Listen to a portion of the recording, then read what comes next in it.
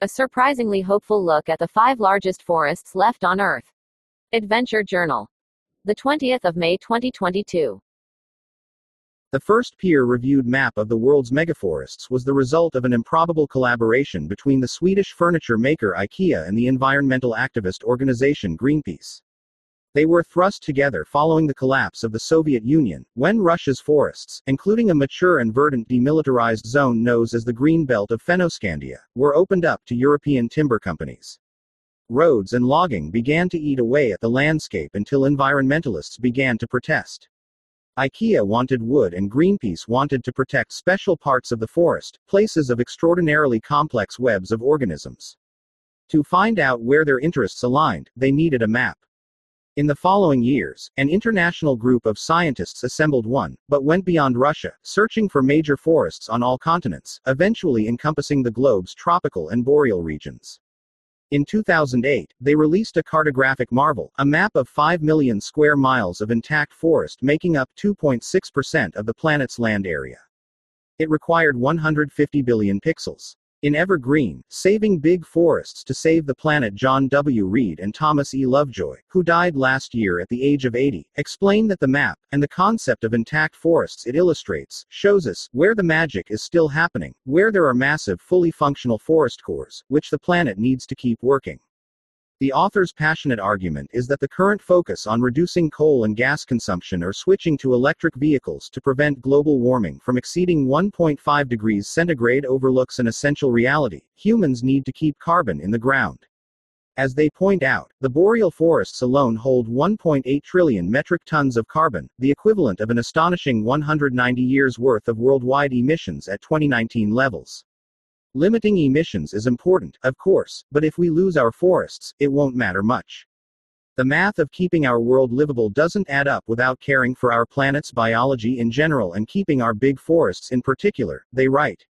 Lovejoy and Reed focus on the world's 5 remaining megaforests: New Guinea, the Congo, the Amazon, the North American Boreal Zone, and the Russian taiga, and they make a real effort to persuade readers of their arguments by avoiding a book that reads as a dressed-up international panel on climate change report. They vividly describe their boots on the ground reporting around the world and their many conversations with people who live and work in the forest. The places they visit are described richly. In Russia, Amur tigers and leopards roam woods abounding with autumn foliage. In the Amazon, tapirs with droopy trunks and watery eyes step mincingly along riverbanks, and blue morpho butterflies the size of postcards careen, reckless and beautiful, through their camp. In the past, scientists and conservationists have described such forests with a bewildering number of different terms: frontier, primary, pristine, virgin, deep, natural, ancient.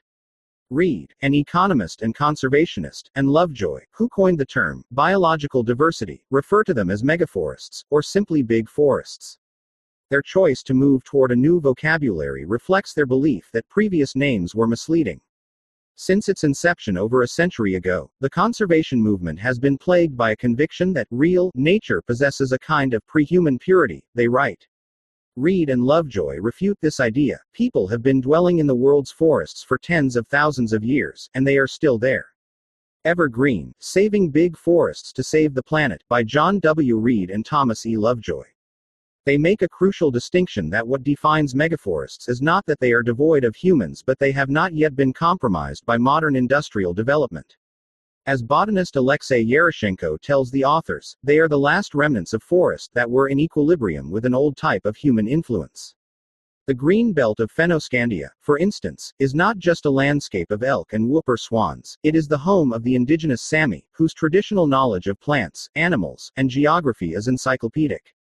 The chapters describing the human influence on forests are where Evergreen sings in its human-centric argument for conservation, one that is both compassionate and convincing. Megaforests, they explain, are places of wondrous biodiversity and a locus of human diversity. Forests reveal the full spectacle of human inventiveness that have spawned thousands of cultures. For example, the world's forests contain over a quarter of the Earth's languages. In the Maybrat language of New Guinea, the words for forest include toof, which when spoken, feels like clearing water out of a snorkel, and refers to the forest that people touch every day through hunting and collecting and gardening. Moss, on the other hand, is reserved for secret, sacred forest places. Each forest culture, they write, has its own unique way of perceiving reality, processing information, and making it into verbal expression. Each, in other words, with its own way of being in the world. Incredibly, anthropologists have found that the greatest predictor of language diversity has little to do with physical, geographical barriers but the amount of annual rainfall. The more consistent the rainfall, the more able a community is to be self-sufficient and therefore isolated. These ecosystems where languages and cultures multiply are also those where the vegetation thickens and grows tall. Forests, write Reed and Lovejoy. Evergreen goes into depth on the topic of deforestation but avoids a standard narrative of environmental tragedy. The most shocking thing, one scientist, has to say about deforestation in the Congo, they write, is that he's never seen any. They argue that logging does not necessarily have to spell doom for forests, and that tree planting campaigns like those put forth by billionaire Mark Benioff are unhelpful distractions from real solutions. They emphasize that one of the most effective ways to protect forest landscapes is carbon finance, paying heavily forested countries to keep stored carbon in the ground, an idea with enormous potential. They also recommend severely limiting road building, and ensuring that indigenous people are not sidelined but at the center of forest conservation policy. For this reason, Evergreen is a surprisingly hopeful book. In the final chapter, the authors report that the most common message they heard from forest people to their readers was, "Tell them to come." They encourage readers to consider their choices as consumers in the context of forest health but mostly to go see a big forest in person or, if that is impossible, to view a small forest where they can encounter the rest of creation. Step outside anywhere and find a leaf and permit it to blow your mind, they write. Unlike so many other smaller ecosystems, our scientific understanding of the significance of the world's forests and the will to preserve them may have overlapped in time to help slow their destruction. One finishes the book believing that it is possible for these beautiful, mysterious places where humans and trees and animals coexist to be saved, and more determined to support policies that preserve those relationships. Top photo, Marco Fieber, Flickr. M.R. O'Connor writes about the politics and ethics of science, technology, and conservation.